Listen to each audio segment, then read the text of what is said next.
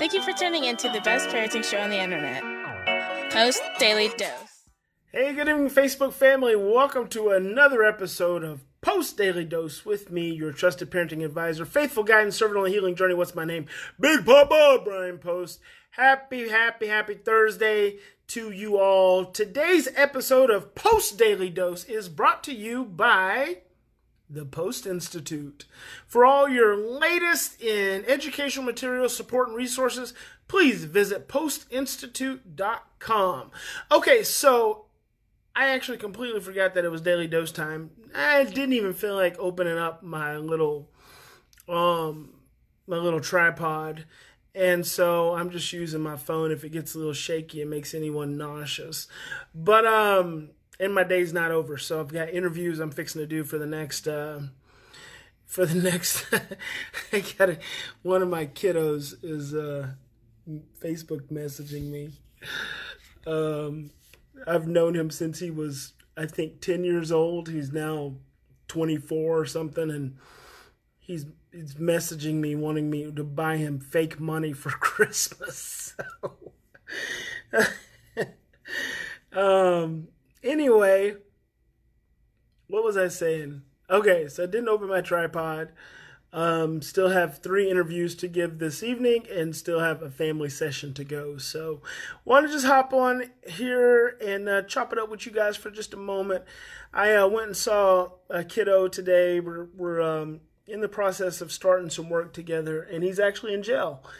And he's 18, and it made me think, as we had a conversation, which is now making me think about a couple of things. Hello, Mimi. Number one, life is a journey, and we will oftentimes make lots and lots of mistakes. Just like my assistant Kyle is probably going to make a mistake this evening while I'm gone, but I'm not going to tell you what it is. That's just between he and I. But anyway, life is filled, it's a journey. This is a journey. It's not an outcome. It's not a destination. And I was talking to this young man, in jail in San Bruno, in the county jail, which I don't typically go and spend much time in those environments because, quite frankly, they're kind of scary. The big metal doors and the pushing the buttons and the buzzers, and I was glad to get out of there. And this is somewhere he's been repeatedly over his juvenile career, and now he had an offense, and he's 18, and so it gets a lot more serious, a lot more risky. But it's like I told him that, he's in jail now. He's 18 years old. He's got the rest of his life. He could get in trouble for what he's done, and he could end up being in jail for the next 5 years. He's still got the rest of his life. He could get in trouble again and end up in jail for 30 years. And even then, he still has the rest of his life. We mess up. We make mistakes. We fall down. We fail. We struggle. We suffer. It is a part of life. Ending up in jail is not the end. The song does not stop playing because you make poor choices and end up in incarceration. No one wants to be there. Most people don't want to be there. But if you have a trauma brain, cause and effect thinking is not something that is optimally functioning for you. And so it's not. And he's been down this road before. And so I just told him, I said, look, you screwed up. You made bad choices. But you have a good brain and you have the potential to do something with your life. And that's why I'm here, because I believe in you and I feel like you have potential. So I wouldn't be here if I didn't feel otherwise. And so I actually left him a copy of the book. We're hoping, I talked to his attorney on my drive to Ukiah. And we're hoping that he can get out or at least, end up in young adult court, which is a little less strict, and we'll be able to get on with the family work that the family reached out to me for. So I want to tell all you parents, I just want to tell all you kids who make stupid decisions, and all you parents who do stupid stuff with your kids, and you regret it later. It's not the end of the road. You might freak out on your kid and yell and fuss or hit or threaten or whatever. It's not the end of the world. We all make mistakes in every different kind of way, in all kinds of different ways, all the time.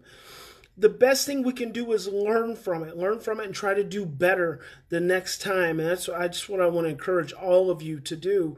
This is a process. It is not an outcome, and we are so outcomes focused in our society. We are always focusing and looking at the negative behavior, but we never look at the process that led up to the negative behavior. Just a couple weeks ago, I was advocating for one of my kiddos in school, and everyone was focused on the fact that he had done something towards his teacher, and it was a serious offense, but no one was taking into consideration what exactly was the buildup to lead to this point, because this kid's not mean, this kid's not out to hurt anyone, but he got overwhelmed and he got shamed and embarrassed, and he did something stupid and it got him in trouble. But no one's talking about what the process was that dictates the outcome.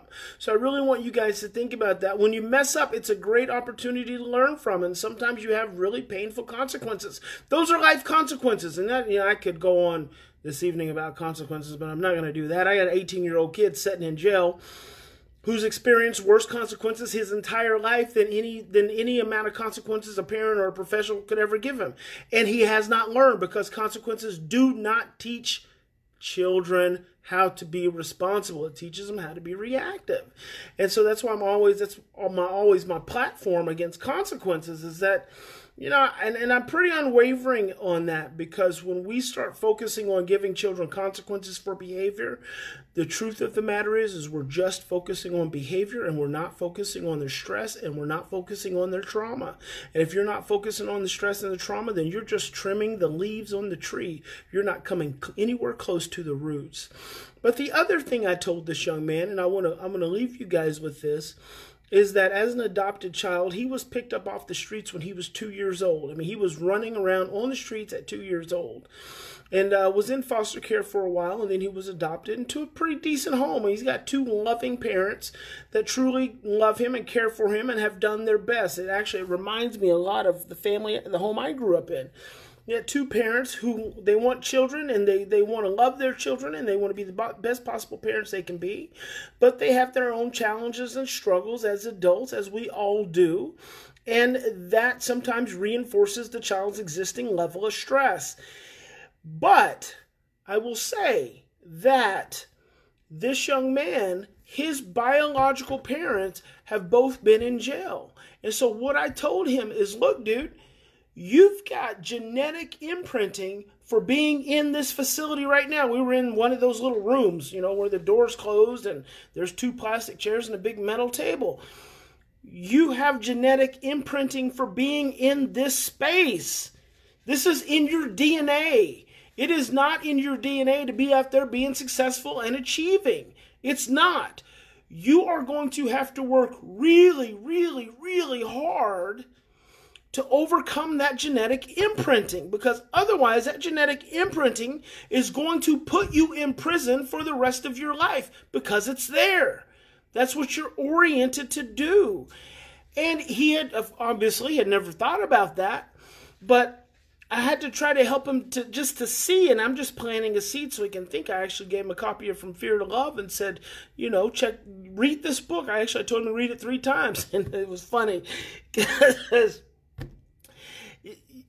those of you who know me well, especially my kids who know me, they know I talk trash like all the time, because I have a relationship with them. And when you have a relationship with your child, you can just be who you are. And so I told him, I said, read the book 3 times. And he kind of smiled, and I smiled. And right before he said it, I said, because what the hell else do you have to do? And he said, oh, man, I was about to say the same thing. Because you just sitting in there, read the book, read it several times. But what I wanted him to understand is that he has this genetic imprinting that is ultimately more oriented towards him being in jail or prison than it is towards him being successful. But he's got an amazing brain, and he's going to have to take that, and he's going to have to become more mindful and more conscious and more aware of what his drives are, those unconscious drives, because all the time he's spent in residential, all the time he's spent in juvenile detention, now all the time he's been spending in jail over and over and over again, guess what that reinforces? That reinforces those genetic imprints of stress and fear and trauma and chaos, and ultimately being in jail. That's what it reinforces. And so he's having more repetition for being in jail than he is for being successful outside of it. And a lot of times we don't think about that. We think children are just making bad choices. It's so much more than just making a bad choice. Their brains are working against them. And it's not just their brains. It's their actual genetic programming. So this is a very, very big deal. And we have to start really recognizing it and thinking about it for what it truly is. So that's all for Big Papa Post tonight. I appreciate you guys tuning in always. And if anything I share with you is beneficial, please share it with your friends and family, because the truth is you don't know who's struggling. And I'm working with families every single day out here in California who, people don't know they're struggling, and they've been struggling for years mightily and just trying to grit their teeth and push through it. So if something I'm saying resonates with you and feels good, please share it with your friends and family, because it may just be something they share that gives them an insight and gives them an opportunity to find some hope and some healing and some inspiration. God bless each and every one of you. Big Papa loves you. Remember, in any given situation, we always have two choices. We can continue to react from our same imprints of stress, fear, and overwhelm, or we can stop, we can slow down, breathe with me, and we can choose love. A special thanks to our sponsor for this evening's episode, the Post Institute. www.postinstitute.com. There are tons of resources and educational materials available there for parents who are in dire straits with their children and don't know where else to turn. All right, guys, we'll see you tomorrow. Mañana. Adios, amigos. Hasta luego, baby.